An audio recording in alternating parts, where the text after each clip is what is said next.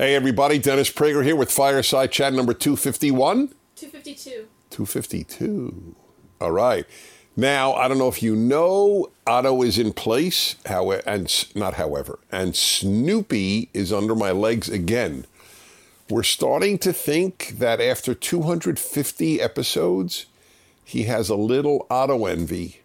Maybe he knows how famous Otto is and envies that fame. It's hard to know because dogs do communicate, but not verbally. Anyway, welcome to the Fireside Chat. And this is my opportunity to just talk to you with whatever's on my mind. This is as spontaneous as something this big can get. I mean, a lot of people just talking to a video, and I think it's great. I think people should express themselves. I think it's a good development. But a lot of people watch this, and it remains spontaneous. Then I take your questions wherever you are in the world watching. Hi. So Megan, the original Megan, who's now a mom, and quite happy to be a mom, and now Megan 2, is doing a great job, by the way, Megan. Picked out an interesting tweet that I'd like to comment on. It's from a young woman named Shelby. How'd you find this? Just on my Twitter feed. It was on your Twitter feed? Yeah. Are you a follower of her, or somebody retweeted it? I think it just got retweeted because it was a pretty popular tweet. Yeah, 231,000 retweets. Yeah. Oh, that's serious. Mm-hmm. Am I the only one that sees a problem with working 8 to 9 hours a day and then going home to having about 4 hours to yourself, which includes getting ready for the next day? This is not life. Ellipsis. ... And then she added, correct? She added this next one. Yeah. Then to be married and have kids on top is capitalized, of all of that, wild. No wonder people are depressed and going through it. That's too much to handle. Oh, there's another one, but we don't see it. Okay. So I have a few thoughts on that.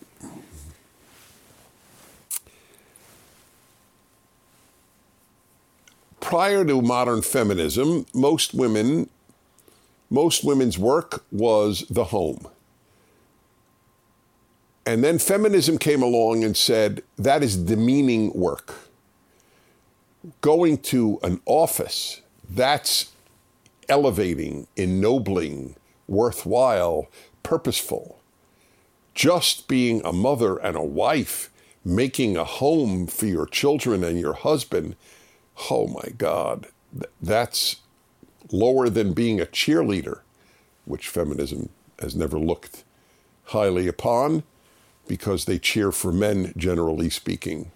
But I'll bet you didn't know this. There are colleges that passed rules that women's sports must have as many cheerleaders and as often as male sports.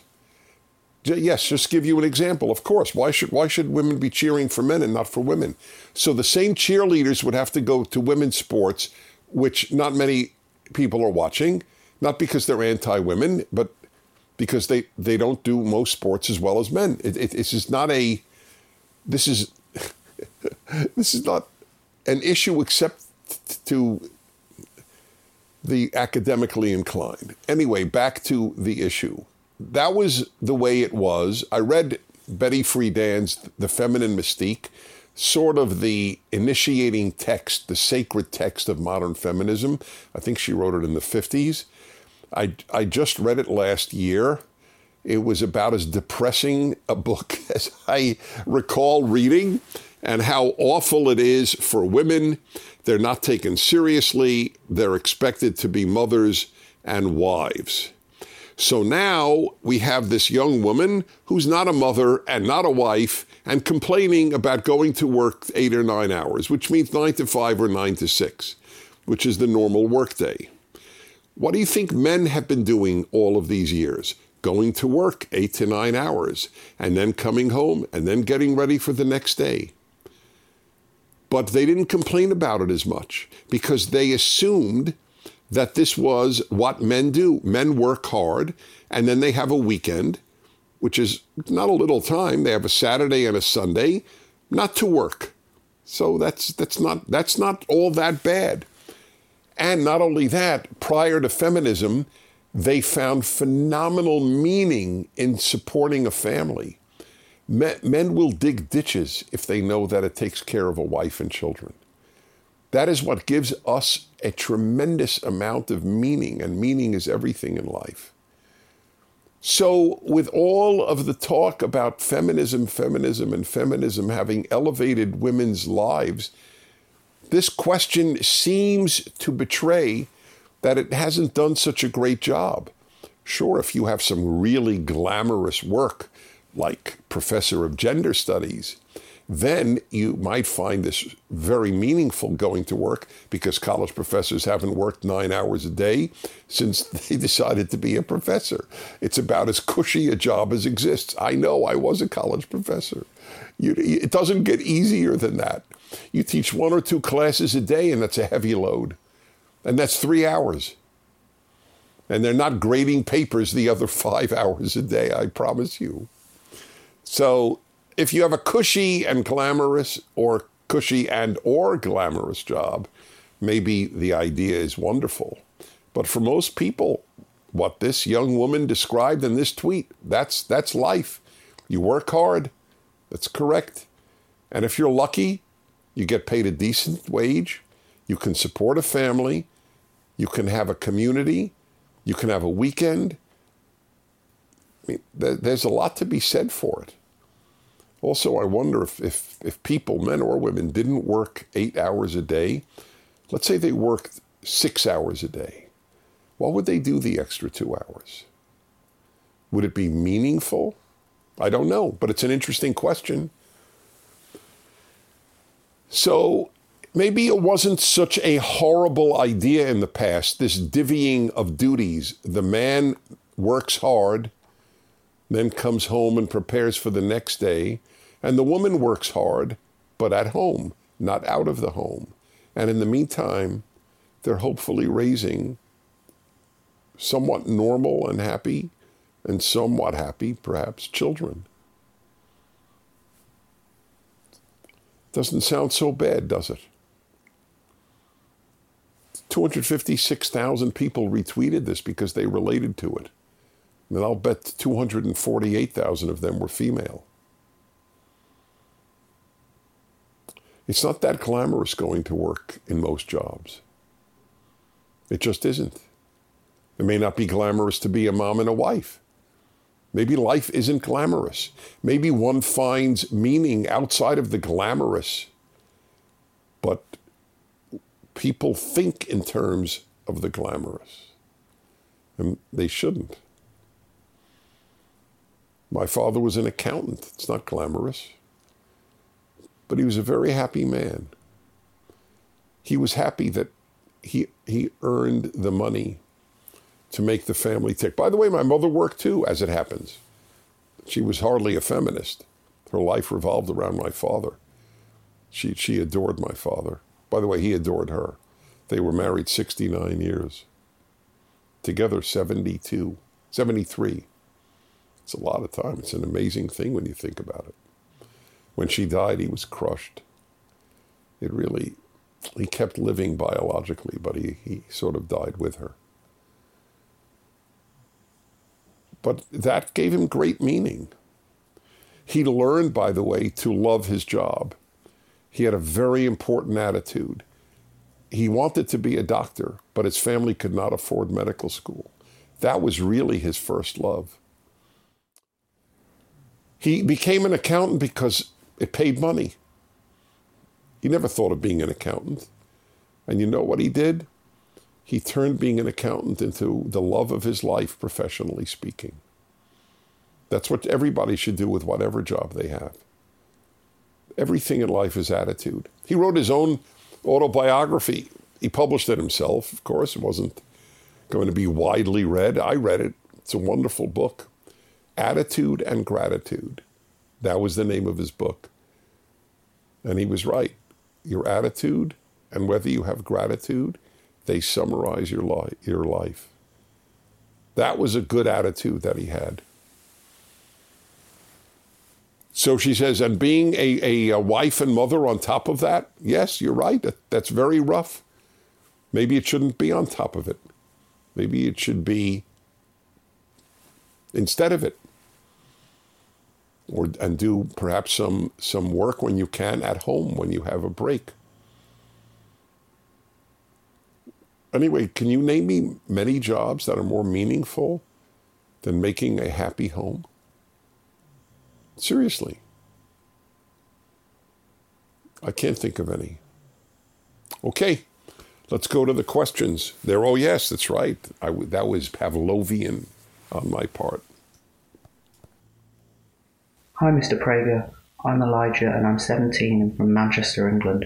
My question is, in the least cliched way possible, how do you relate your feelings of awe or aesthetic experiences with your interpretation of the divine? Thank you. Not what we call an everyday question. So I will read it for you in case it wasn't clear. In the least cliched way possible, I only talk in least cliched ways. How do you relate the feeling of awe at aesthetic experiences with your understanding of the divine? Well, since you confine it to aesthetic experiences, I really am happy about that because it would have been a very broad question. So I will tell you that some music, without question, makes me feel the divine. As many of you know, I'm very deeply into classical music. I conduct orchestras periodically. I fell in love with it. It was love at first sight, at first hearing, when I was a sophomore in high school. I so loved it. I lived in Brooklyn, New York, and I had a Carnegie Hall, most famous music hall in America. I had a Carnegie Hall ticket that was given to high school kids for $1. And since I did no homework for 4 years of high school, I was interested in everything else. I decided I took $1 ticket to ballet. I got $1 ticket to an opera. I got $1 ticket to a concert. I got $1 ticket to a museum. I got whatever it was, $1 ticket, to Shakespeare, whatever. I wanted to experience everything. So I figured, what the hell? If I don't like it, I lost $1. Big deal. Even then, one could say big deal, even though it was a lot more money than it is today. Well, anyway, I went, and it was literally love at first sight, first hearing, because I'm looking and hearing. I was up in the balcony, quite far from the musicians, but I was mesmerized. I was mesmerized intellectually, aesthetically, emotionally, in every way. So much so that I spent my next month's lunch money on concert tickets. I missed lunch for the next a month to buy concert tickets. It's totally worth it to me. And to this day, you ask about the divine. So Bach in particular, this is what I say. I have 3 favorite composers. I have many I love, but 3 favorites: Bach, Beethoven, and Haydn. When I want to feel the divine, I listen to Bach. When I want to be happy or happier, I listen to Haydn. And when I want to feel powerful, and I don't mean it in a narcissistic sense, that giving me strength to fight for what I believe in, I listen to Beethoven. They have very different effects on me. But I will answer your question in a very interesting way. I have argued for years that music is an argument for God's existence because music has no evolutionary use. None. Why did it develop? Why is it so? It's universal, by the way. Everywhere, every culture makes music. Why? What's the evolutionary use of it? We don't know of any. It seems to be a gift that God gave to the human species. And so that it does touch the divine for me. Okay, next. Tulsa, Oklahoma, Tony, 62. My 14-year-old son occasionally makes demeaning comments about being adopted. We adopted him from Ethiopia when he was 3. I know going through puberty is tough, and our society now makes a racially integrated family harder to deal with. Isn't that sad? Not our society, the left, the woke. Conservatives don't give a hoot of the color makeup of your family. He seems to throw comments at me from nowhere and certainly doesn't want to talk about them. The comments sometimes regard adoption, sometimes race. What is a wise way to respond? So here is an interesting response for you. The wise way to respond is not by asking yourself, what is the wise way to respond? Just respond. Period. End of issue. The only wise way is what you actually think and feel. That's the wise way. And what I think and feel is, hello, my dear son. I don't give a hoot if you're my blood or you're my egg. You're my son. That's all that matters to me. And I could say this, I, Dennis, can. One of my two sons is adopted. It is a non-issue to me. Non-issue. I don't give a hoot about my seed. I care about my children. That's my son, not my seed. I'm not in love with my seed. I'm in love with my children. So it means nothing to you, and you should tell him that. If it means a lot to you, there's nothing I could do, dear son. It means nothing. And you, by the way, there's an interesting way to prove that blood. Ooh.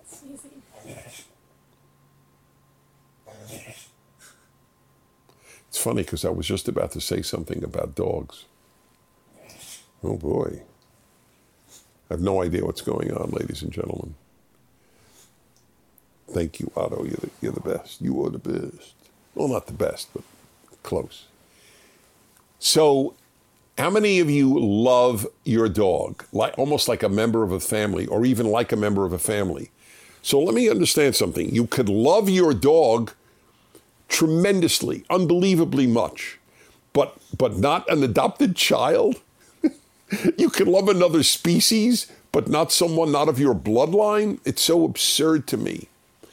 So I don't know what there is to talk about. Yes, you are mixed race, but dear son, I think that race or skin color is as important as shoe color.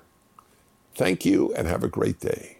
If you think it's important, then I failed in communicating right values to you.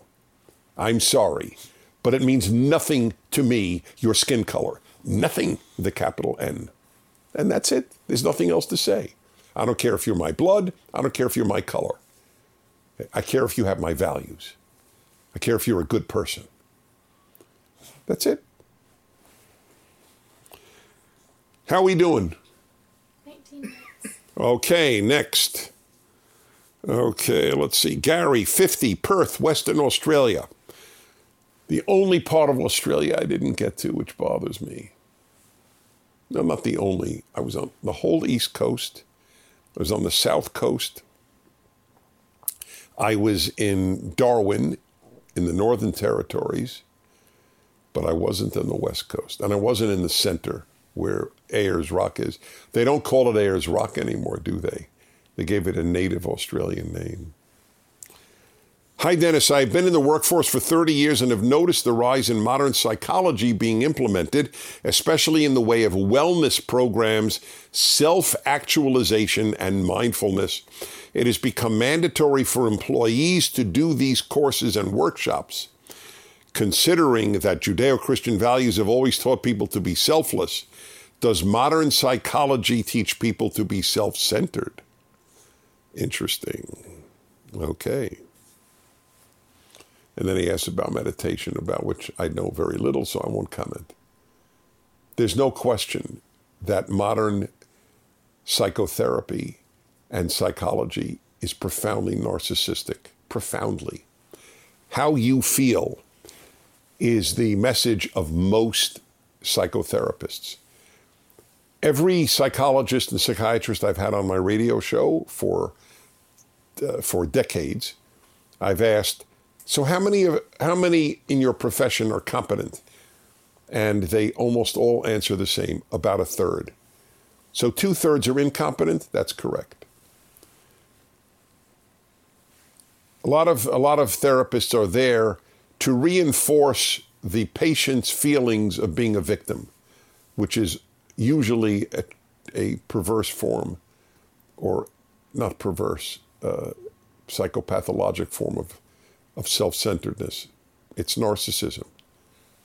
Oh, you feel you were hurt by your parents? You certainly were. Instead of, you know what, everybody's hurt by their parents.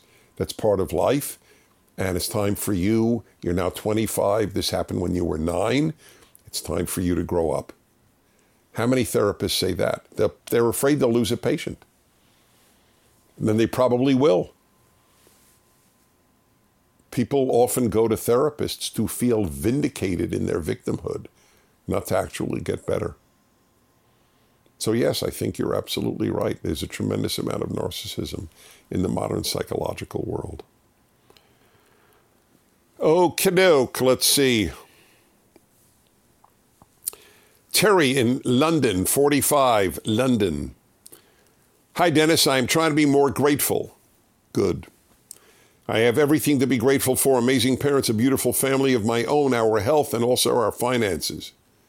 Man, you seem to have it all covered, I gotta say. My head is not on straight. I am in a lucrative industry, though I've made far less money than I would have liked to at this point. That sounds bad, but I work crazy hours with a lot of stress, and the output isn't matching the input. I live in London, surrounded by trust funds and Ferraris. It is hard not to covet, and it is hard not to be envious and ungrateful. I appreciate any thoughts of yours. Thank you, and for everything you do. Thank you. Wow. It shows how profound, I mean, this is not exactly a profound comment, but how profound the influence of our environment is. You're in a world that sounds obsessed with money and prestige, and it's affected you. Not much I can say. You seem to have delineated it yourself. I feel for you. I, like everyone, have had parts of my nature I had to battle with. Coveting has never been one of them.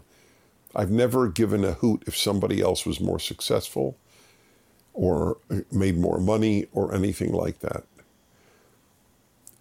I'm very lucky because it's never affected me. And yet it affects a lot of people. It's a very irrational thing. But I guess it's because it's a feeling. It's not based on reason. You have a wonderful family. Maybe you should contemplate on what would happen if you lost them. I don't mean by death, just lost them. Maybe even by death. I'll bet you wouldn't complain about not having a Ferrari then. It's too bad people don't value what they have until they lose it. There's an old saying in Oregon where they have had a huge timber industry. I don't know if it's still true. So there was a saying that the lumber workers had, you never know the height of a tree until it falls. That's the human condition in a nutshell. When you lose it, you know how great it was. Maybe you should look for different work. Maybe you should move where there are fewer Ferraris. Move to a middle-class neighborhood where you'll have the best car. You know, I have a video I made. It's how I met Alan Estrin, the man whose idea Prager University was. In the 1990s, we met because we did a movie together. You could see it. It's free on the internet, called For Goodness Sake. Put in For Goodness Sake, Dennis Prager. You will see. You'll see me in the 90s. For that alone, it might be fun. See me 30 years ago. And it's about goodness, the preeminent importance of goodness. We have a very funny scene in there. It's just scene after scene of a guy giving a eulogy for a guy who died, and he spoke about what a great car he had. And it's a funny scene. It's meant to be funny.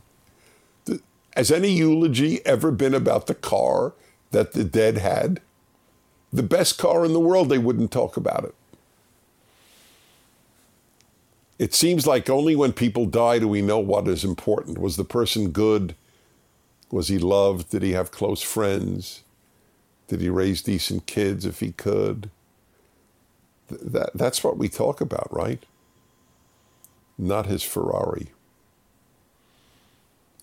So you have to work on yourself, which is obvious that you wouldn't have posed the question if you didn't realize it yourself. But those read my happiness book, or even just watch that film. It's just for that scene. It might really hit you. How are we doing?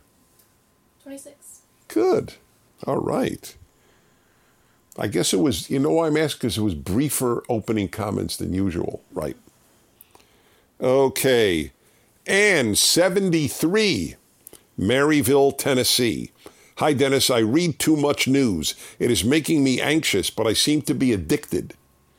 I don't want to spend my last years worrying about my children and grandchildren like this. How can I break my addiction? I quit smoking 40 years ago, which I thought was the hardest thing I've ever done. This is harder. I would appreciate any advice you could give me. Thank you. Well, I could speak for myself. And remember, news is my profession. I'm a talk show host. I've been for 40 years. I have to know what's happening in the news. And it's not fun. There's a lot of depressing stuff happening. But I do take one day a week away from news. I don't listen to the radio. I don't look at my phone. I look at my phone if a family member or friend sends a text. Even other people know not to text me on my Sabbath. From Friday night to Saturday night, I don't know what's happening in the world. I don't even read a newspaper. I don't go online. 24 hours a week. I don't know anything about what's happening in the news. I suggest you do the same thing. Other than that, I'm a behaviorist. You're addicted? Stop it. That's it. How do people get sober? They stop drinking. Now they fill that void with God and with meaningful things, higher power, as they say in the 12-step programs. So you might have to fill it as well. Take up a hobby. Read some of the great novels of history. I mean, there's so much you can do instead of watching news 24/7. Okay, let's see. Here's a light one. Ethan, 24. Austin, Texas. Hi, Dennis. I know you love music, particularly classical music. I was curious if you listen to movie soundtracks. I would like to hear your thoughts. That's funny. I would like, but not love, to hear your thoughts. If you wouldn't love to hear my thoughts, why'd you send the letter? I'll bet you would love to hear my thoughts. I don't think he's telling the truth. Thank you and everyone at PragerU for what you do. By the way, if you want to thank people at PragerU, please donate this week till the end of this month. Fundraising. Whatever you give is tripled by generous donors. Tripled. Give $50, it's $150. Give 50 euros, it's 150 euros. That was just fun. 50 cruzeiros, that's Brazil. It's 150. Anyway, whatever you give is tripled. PragerU.com. If you're in the U.S., 833 PragerU. Everything we do is free, but it costs a lot of money to make it. Soundtracks, I love them. I have said for years, the best music being written today, generally speaking, is not classical. Hasn't been for 100 years, with very few exceptions. Before that, it was classical. And it is now soundtracks. Really some terrific, terrific music. That's been true for since movies have been made, since the 30s. There's been a lot of great music. A lot of the greatest composers actually made their money writing film music. And sometimes it was better than their classical music. So yeah, I'm a big fan of that. Did you folks see Snoopy under my legs? Did you get it? Did you get that at all? Here, go ahead. Well, this is all live. Well, we could. There we go. This is where he's been the whole time. We're not sure. This is a new habit, but as I said, I think he's getting a little jealous of Otto's attention and fame. But notice he did not fight Otto for the central spot. Well, everybody, great to be with you. I'm Dennis Prager, and see you next week. Thank you for watching this video. To help keep PragerU videos free, please consider making a tax-deductible donation.